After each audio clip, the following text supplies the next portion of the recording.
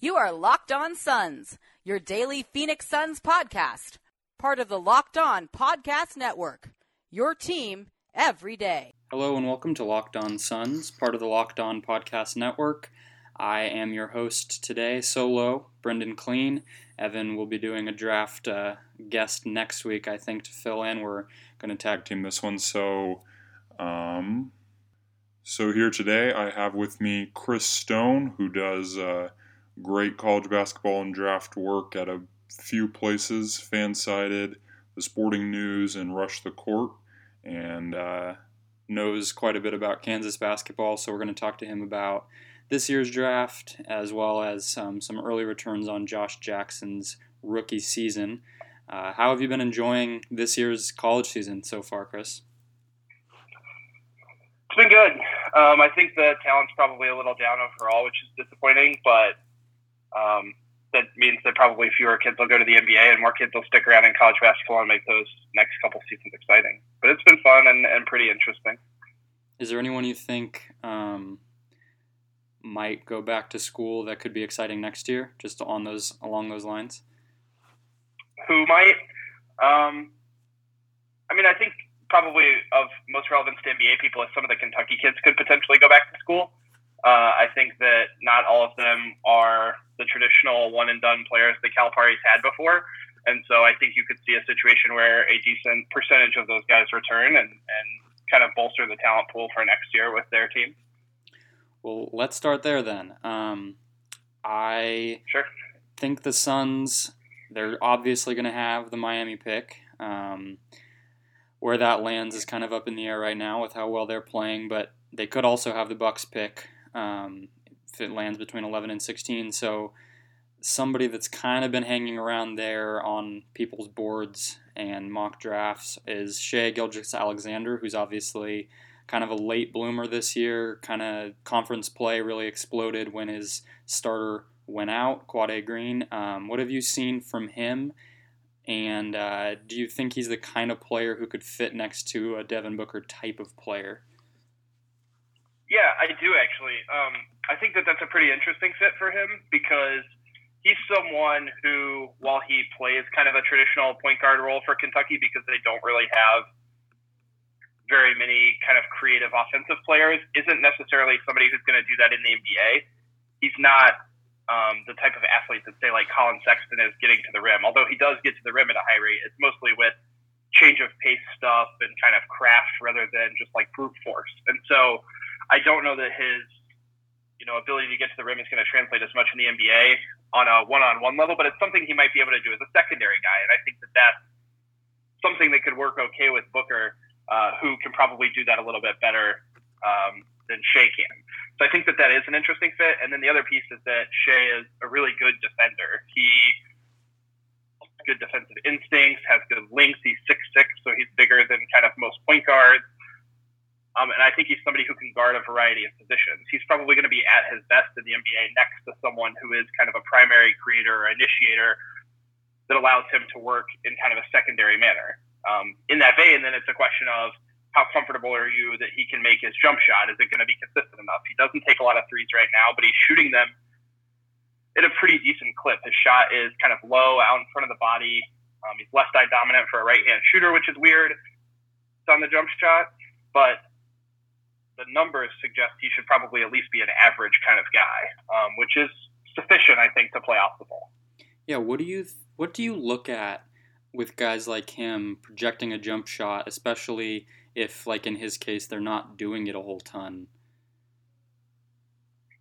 Yeah. So I kind of always go back to some of the stuff that Andrew Johnson from Nylon Calculus wrote a few years ago when he devised the formula to predict NBA three-point shooting percentage, because I think it's really difficult, obviously, to just gut check mechanics and hope that those things are correct and that your feelings on them are right. So the things that he kind of found were important inputs into determining future three-point percentage were obviously free throw percentage, because it's a more repeatable, consistent motion and kind of gives you a baseline of what a jump shot might look like. And then the second is you want to look at attempts, which is in some ways a way to gauge how much a player is trusted to shoot, right? We always hear about like Mo Bamba, for example. People talk about how he potentially has this jump shot in his pocket because he makes threes in practice. And the fact that he shoots some threes in games suggests that the Texas coaching staff probably has faith that he actually does have that jump shot, even if the results aren't necessarily there. And so what Andrew found when he was doing his research was that there was some correlation between attempts and future three-point percentage. So I look at both of those things, mechanics stuff, but I'm certainly by no means a shot doctor, so I rely on that stuff a little bit less than I do on some of the statistical projections. So with Shai, it's like he shoots an okay free throw percentage, mechanics, even though they're not like great mechanics. And the results have kind of been there so far in a limited number of attempts. I don't think it's something where you can project him to be like a 40% guy, but I think that you can project him to be like a 35, 36% guy, and that's probably sufficient. Yeah, I think that's all you really need with Booker, considering the amount of attention that he's going to get. But kind of in that range, maybe let's say like the 15 to 25 range, there's quite a few ball handlers in there, and I think that's where Suns fans have kind of been looking, just because this team does not currently have that secondary guy next to Booker. Right. Who's someone from that? I've just been interested every time I have a draft guest on to see who they've been most like surprised by from that group. Somebody who maybe they didn't expect to do as well, and that could be somebody like Shai that kind of did come out of nowhere, or just somebody who's improved on prior success. Yeah, that's interesting. Shai obviously popped out because he was a 4-star recruit coming out of high school and has kind of made his way up. Someone who's 25th on my board, so would be on the bottom end of that range, is Landry Shamet out of Wichita State. He's someone I think who can handle the ball, play off the ball, has a great jump shot, is a killer catch-and-shoot guy, and also is one of the most efficient off-the-dribble shooters in college basketball. He's somebody that I think you could pair with Booker. With Shamet, the question just is kind of, and with really anybody who you're picking in kind of the early 20s, is just how much starter equity do they really have? How much, rotation equity do they really have to end up as that type of player? And I think in some instances, Shamet can end up as a starter on certain teams, but he's not, again, going to be kind of the primary ball handler type of guy. He's a little bit similar to Shai in that regard, except he has a better jump shot or a more consistent and reliable jump shot that we know about. Other guys in that range who you can maybe look at are like Bruce Brown, who is out for the next, 6 weeks with a foot injury, I think it is. He's someone who I've dropped quite a bit, but I think a number of people still have up in that kind of top 20 to 30 range. Kind of a 6'3" combo guard, 6'5" combo guard, long wingspan, strong, can guard opposing point guards, handles the ball a little bit, but I think has some real question marks with his jump shot that I'm not super comfortable with right now. And we haven't seen the sort of year-over-year improvement that we would have expected for him after he came back for his sophomore season. Yeah, I think those two guys draw an interesting parallel if you are building a team, a backcourt around Booker. And I agree on Brown. I think his sophomore season has been pretty disappointing overall, but especially with the shooting efficiency. But I think those two guys, if you compare them, it is an interesting way to think about Booker in general, because somebody like Shamet does make sense because of the creativity and versatility you'd have from that backcourt, and having two guys that kind of do similar things. But then on the other hand, you have the opportunity with some of these players, Brown obviously the best example, who, and this can be applied to the NBA too, but guys who can just be a very different athlete and defensive prospect than Booker is. And I think that's kind of the trouble picking so late if they don't get a guard in that with their own pick. That's kind of the juggling act you have to pull with the end of the draft, in my mind. Yeah, I think that's certainly true. I mean, the good news for the Suns in this draft, depending on how willing they are to kind of stretch some of these, trade down a little bit from one of those picks in the 20s, is I think that there's a really strong collection of point guards in the draft. Not like last year where we had like 4 or 5 guys at the top who were really good, but in that kind of like 25 to 40 range, there's a ton of guys that I think are pretty good. We've already touched on Shamet. Bruce Brown is kind of a combo guy. Shea is probably a little higher than that grouping right now, but then you have guys like Javon Carter, maybe even Devontae Graham, Shake Milton, a number of guys who kind of fit potentially that role, who give you a little bit of a different look than Booker. And so I think that that's something probably for Suns fans to be optimistic about, is that they'll get to take a chance there. Obviously, with anybody you select in that range, you have to have realistic expectations for whether or not they're going to actually turn into, a competent starter. Not everybody is Kyle Kuzma, right? But I think that there are people worth taking a shot on there that could eventually be helpful players. Yeah, I really like Milton. I was really impressed with his performance against Wichita State. That was a really fun game overall, battling between him and Shamet. But I would want to hear from you what your impressions of Javon Carter have been, because he's somebody who, to me, worries me because obviously he's a senior, and doesn't project as an incredibly athletic player. I sort of wonder where his offense is going to come from in the NBA. But you just because you pointed him out, I'd just be interested to hear kind of your impressions of him. Yeah, I mean, if you are selecting Javon Carter, I think you're hoping he turns out to be the Patrick Beverley type of point guard, right? Where he is a really elite point of attack defender, which I think that there's almost no question that Carter can be that in the NBA. He's really strong. He's lengthy enough. He's quick enough. He's smart enough. He has kind of all of the boxes checked in terms of being a good defender. And so I think that you can at least get that out of him as a point of attack. And that's great. He's going to battle really hard if he gets switched on to bigger players as well. It's a bit more of a question mark. He's not an athlete. He doesn't get to the rim at a high rate. The one thing that's been a positive over his last two seasons is he's become a consistent three-point shooter, which really opens up some of what he can do offensively because he can finally space the floor a little bit. Whether or not that will translate to the NBA line obviously remains to be seen, but I think that you're not looking at him as, again, someone who's going to be kind of that primary initiator, but you're going to look at him as kind of a 3-and-D point guard in the vein of Patrick Beverley or somebody like that. And I really think that Carter has that type of defensive potential in him when I compare him to Beverley. So that should tell you that he is, well thought of. But you're right that the offense is a question mark because he's not going to create a ton of it himself.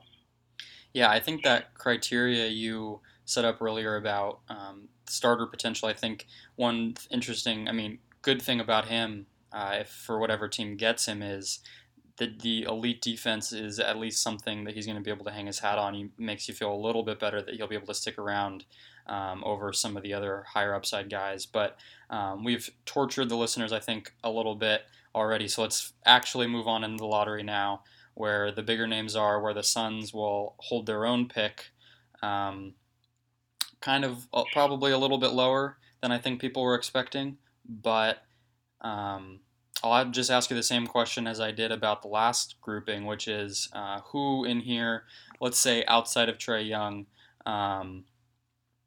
has impressed you most? Obviously, there's not going to be a ton of movement on your big board between these guys since they're all pretty stacked, but just over the last, let's say, 2 months or so, who's just been somebody you've had your eye on?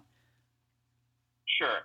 If we kind of knock out just like the top guys and don't assume that they'll necessarily be there unless the Suns end up picking kind of in the top 4 or 5. I think Jaren Jackson is really interesting. I don't know how much the Suns want to invest in front court pieces right now. I think it's a place that they should invest and shouldn't feel shy about. It doesn't seem like they should be particularly tied to Bender necessarily. And Jackson is a really interesting piece because he, has the all too often used unicorn potential to be a rim protector and 3-point shooter. He's shown on occasion this year the ability to attack closeouts off the dribble, which is something that's really impressive for a player of his size. And he's somebody who could potentially give them a nice defensive anchor.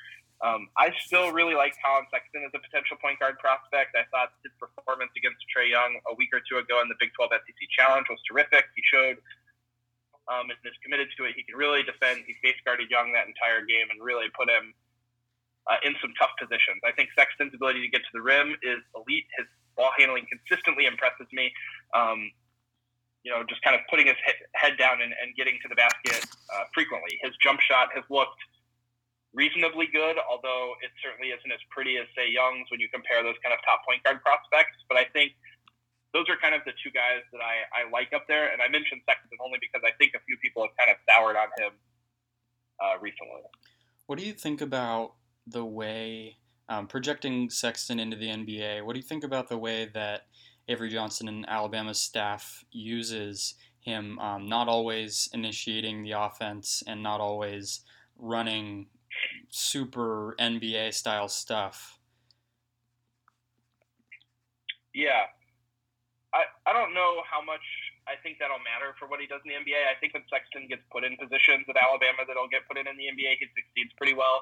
I don't remember the numbers, but like his pick and roll ball handling is pretty good. He seems to have a nice understanding. He gets guys on his hip and holds them there. His ball handling is good. He gets low to the ground. He can split pick and roll coverages. His pull-up jumper looks reasonably good. It's a little flat. And so I don't know that I have concerns necessarily about the way that Avery Johnson uses him, because Avery Johnson's just coaching a college offense that has to involve getting a decent number of guys involved, and isn't letting go like Lon Kruger's letting Trae Young go at Oklahoma. But I think when Sexton gets put in those positions, like the stuff he's doing at the NBA, that he does them well. Yeah, I'd be interested to see with Sexton if Alabama is in the tournament in March and how that might change. I think that could be not even really, like you're saying, necessarily indicative of how he'll perform in the NBA, but just interesting to watch, fun to watch. Let's get into that top three just a little bit, and we'll try to partition it a little bit more based on the Suns and which of those. So you on your board you have Luka Doncic, Marvin Bagley, Young, and DeAndre Ayton in your top four. Which of those guys do you see, and understanding the caveat that we don't know what they're going to do as far as Bender and Chris go and whether they'll be willing to spend in the front court, but just at face value, which of those four guys kind of makes the most sense on the Suns roster as it stands today? I mean, I think almost any of them can make sense, right? I think that both Trae Young and Luka Doncic make sense from the perspective of it would be nice to have another ball handler. Both of them are competent shooters. You don't always have to take the ball out of Booker's hands, and those two can, whoever it is, Young and Booker or Doncic and Booker, can work synergistically with each other. And I think that if you end up in a position with either of those guys, you should feel comfortable with it. Bagley and Ayton both also fit reasonably well there. I think with Bagley, there are, just because of lesser physical tools, there are more concerns about his potential rim protection. So if that's a concern for Phoenix, Ayton maybe makes a little bit more sense because people rely or trust on those physical tools from Ayton a little bit more than they do with Bagley, even though I don't know that there's been an actual production difference between the two as college basketball players.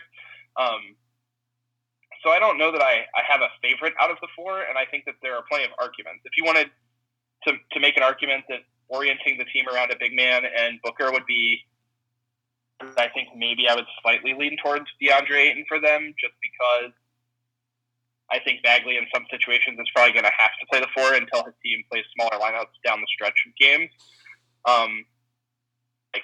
Luka Doncic is just really, really good. So, I'm never going to say he would be a bad fit there. You know what I mean?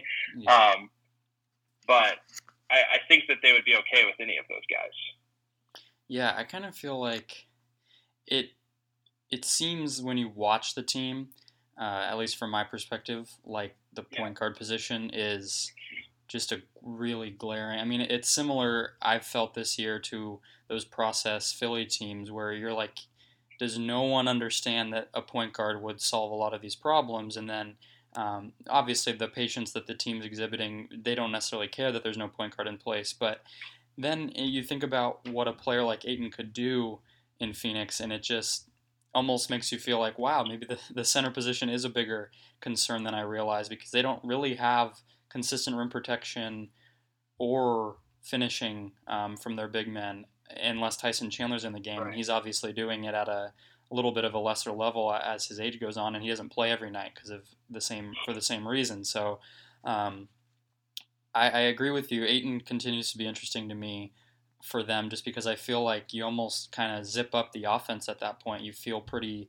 solid with he, Warren, and Booker. You really don't necessarily have to worry about getting another offensive piece at that point. But the playmaking, I mean, I'm kind of just rambling, but I think what the takeaway for me, and it seems like for you as well, is that they're kind of, if they can get a pick that high, they kind of can't go wrong.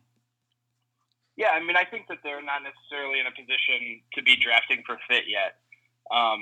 Whereas, like, say, Philadelphia last year, right, was in a tough position because they knew that they wanted their starting front court eventually to be Ben Simmons and Joel Embiid. Well, I don't know that outside of Booker, Phoenix really has a solidified piece that they're certain will be in the starting lineup. And in the case of Doncic and Young and Bagley and Ayton, I don't know that they really have anybody in either of those positions that they solidly feel like will be part of the future necessarily. So I don't think they can go wrong. I don't necessarily think they should be drafting for fit either. And so I think that they can kind of just take the best player available on their board, which is, I guess, a sad place to be because you would like to have plenty of talent on your team. But it's also a really nice place to be because it gives you a lot of flexibility in building what your team's going to look like in the future. Well, so building off of that perception overall of the Phoenix roster, I think if you talk to people with the Suns from the summer on, and obviously this mindset on their part became a little bit notorious during the Kyrie Irving negotiations when they were basically unwilling to part with Josh Jackson, and previously, before actually taking him, the pick that became him, because of how much they really liked him. So because you do watch and write about Kansas a fair bit, I thought you'd be a good person to ask about where you think Jackson has succeeded compared to what he did at Kansas and in high school, and what you think maybe hasn't come along that you did expect to. Yeah. Well, I don't know that I expected it to, but obviously the place I think to start is with the jump shot, because I think that is sort of critical to whatever his development as a player will be, right? I think that sort of is the elephant in the room. And watched recently, it doesn't come along really at all, which is a little concerning. He still has the hitch in the jump shot. He still looks like someone who shoots in, rhythm on catch and shoots. He can occasionally hit that mid-range pull-up. He has some promising numbers from, the long two department, but he's still not consistently knocking down threes, and he's still not consistently knocking down free throws. So I think that is concerning to not see that type of improvement or really any change to his shooting motion so far in his, NBA career. So that part to me is a little bit concerning and something that I was not necessarily expecting to see change, but is something that I was hoping I would see change. I think that in the stuff that I watched, the stuff that has come along and does seem nice is that he's still consistently able to create shot attempts at the rim when he's given space to operate. I don't think he's a great isolation one-on-one scorer necessarily, but when he's put into dribble handoff actions, when he's run off screens and then on a curl or something like that, he's able to consistently attack in those big spaces. And I think that that's something that he was good at Kansas, and I think that's something that has translated really well to what Phoenix is doing with him on offense in recent games. And so I think that's nice to see offensively. I think in those situations, you'd probably like to see him as a little bit better of a passer than he probably has been. He doesn't have that same type of initiating that he did a little more often at Kansas. So, and that's probably just like there's only one ball in Phoenix and there's other guys who are going to be the initiators and they're not named Josh Jackson. So there's a little bit of that going on, but I do think that's something that could come along because he showed a little bit more of it in college than he has so far.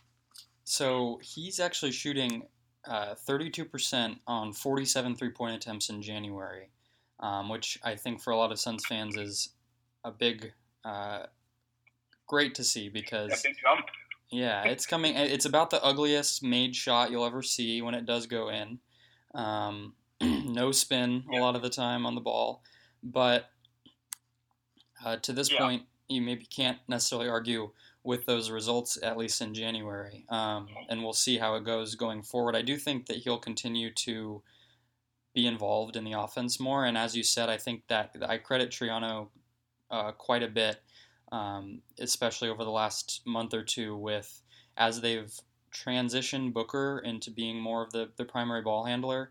They've especially when Greg Monroe was playing and still on the team. Obviously, he got cut last night, but they were doing a really good job when with Bender and Monroe. You have two guys who are really, really good initiators at the elbow, and I think that took responsibility away from Booker, but also helped Jackson in a lot of those situations because he's able to get the ball on the move and make simpler decisions. So where do you, I guess I'll just ask what you would do, not where you project that whatever coach is in place will do, but how would you use Jackson on offense?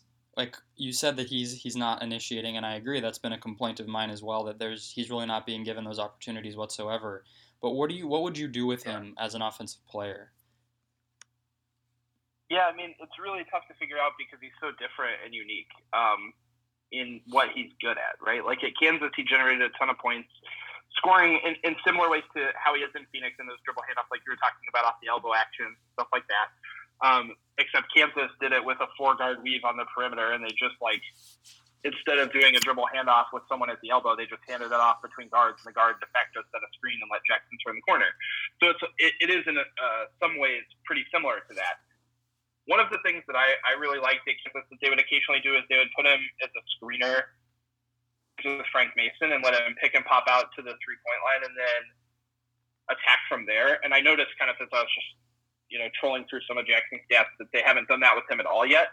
And I think that that's something that's really interesting because, we've talked a lot about how he's pretty good in big spaces and attacking when he has room to operate. Well, if you put him in a ball screen with a shooter, say like you run a ball screen with him and Booker, the defense is going to have to pay plenty of attention to Booker, and Booker can kick it off to Jackson and let him get kind of a 4-on-3 into the rim. And I think that's where Jackson's playmaking shined a bit more at Kansas, where it probably isn't shining in the NBA right now. That's a play that I really liked when they ran it at Kansas. They didn't run it super frequently, but when they did, it was really effective. And I think that that's something that you could work into the offense to kind of give him some additional playmaking opportunities and initiating opportunities, even though he's not the primary guy in those plays. Yeah, I've really liked how he's it's similar to what you're saying with the open space. He's been really effective, and that's part of the reason that I do want him to have the ball in his hands more in the half court, is when he's out in transition, not only is he getting to the rim and finishing plays, but he has his eyes up the court, and he makes good situations for the team more often than not when he has the ball on the fast break in transition, and makes me feel optimistic that could continue to grow. Defensively, though, with him, do you think he can defend the 1 through 4 in the NBA? I don't know that he's ever going to be able to defend the 4. I watched a lot of that Mavericks game from, I guess, last night or 2 nights ago, Dennis Smith quite a bit, and I was optimistic about how that went. Like, he seemed to for the most part, do a pretty good job of staying in front of Smith. Not necessarily always, but I thought that was because they were playing Booker at the 1 in that game, right? Yes. Yeah, Jackson was on Smith quite a bit because he started that game with Troy Daniels, with Troy Daniels out. Yeah, and so they had him guarding Smith a lot, and I thought that was promising. So I think that there's a good chance to guard 1-3. Whether or not he can guard 4s, obviously, like, the power forward position shifts and changes. Like, the big guys, I think he's going to have trouble there because I don't know that he's ever going to put on enough strength, although he certainly looks bigger than he did in college already. But like a 1 through 3 situation seems serviceable and doable for him. And I feel pretty optimistic about that. I think his one-on-one defense is quite good. I think his off-ball defense is terrifying. Yeah, his one-on-one defense has been like not game-changing, like he's changing the course of games, but like he can already lock down guys even as a rookie. He stripped James Harden twice, I think, last Sunday. He's looked really good in flashes. The Suns team defense is we'll call it a work in progress. So I I agree with you there, but I think I hope that will sort itself out as they just get more talent. As you said, with drafting for need versus fit, I don't think they're at a point where guys are really being put in the best situations yet. But let me try to form this question. Well, I guess a lot of it probably is how you feel about TJ Warren, but I'm thinking again about what you said with the starter potential, and we're only probably 1,100 minutes into Jackson's rookie season, but how do you feel about where he would fit in the hierarchy of a good team? Has that changed since college, worse or better? And then kind of just, I guess if it changes based on the Suns roster itself, but really I'm just looking for where you think he can be on a really good team. Yeah. I mean, I would say that probably my thoughts about him have come down a little bit since college because I was somewhat optimistic that he might be able to develop as a jump shooter. And since he hasn't really done that yet, and he hasn't shown as much playmaking yet, like he has a negative assist-to-turnover ratio, which is concerning. Some of that stuff has brought down what I thought was his ceiling potential. We had him number 2 on our board over at the step back last year, and the reason for that was that we thought that there were some situations where he could kind of be that rare wing primary initiator type of player. I feel a little less confident, obviously, after this year that that's something he's going to develop into. But I still think that there's plenty of starter equity there if you can figure out how to put him into your offense and let him handle the ball a little bit, be that kind of secondary guy. But so much of him being a starter is going to hinge on him getting that three-point percentage consistently up to that 32-33% range, I think, right? So if he can do that, it seems pretty certain that he can be a starter in the NBA. I think if he can't do that, then maybe you shift him into a position where he's initiating a lot of your second unit offense and defending, right? Some of the better players on the opposing team. Sure. I feel maybe a little bit better than that, but I think that part of following the Suns is trying not to trick yourself that a guy showing a flash after showing 0 for 2 weeks is not actually reason for changing your perception of them. But I do think compared to the very beginning of the season, he has definitely gotten back on track as a prospect, and I'm excited to see where it goes from here. Sure. Thank you, though, for coming on today. I'm sure I will find a reason to drag you back on if you are down later on in the year. Yeah, absolutely. Sounds good. Well, just tell people where they can find your work, where they should go, Twitter, whatever it is. Sure, yeah. I mean, the best place to find anything that I write is on Twitter. It's at CStoneHoops. Anything that I write for any of the outlets that I write for usually gets posted up there. Alrighty, well, thank you, and we will be back probably tomorrow, listeners, for a recap of tonight's Utah Jazz game. Until then, we will talk to you later.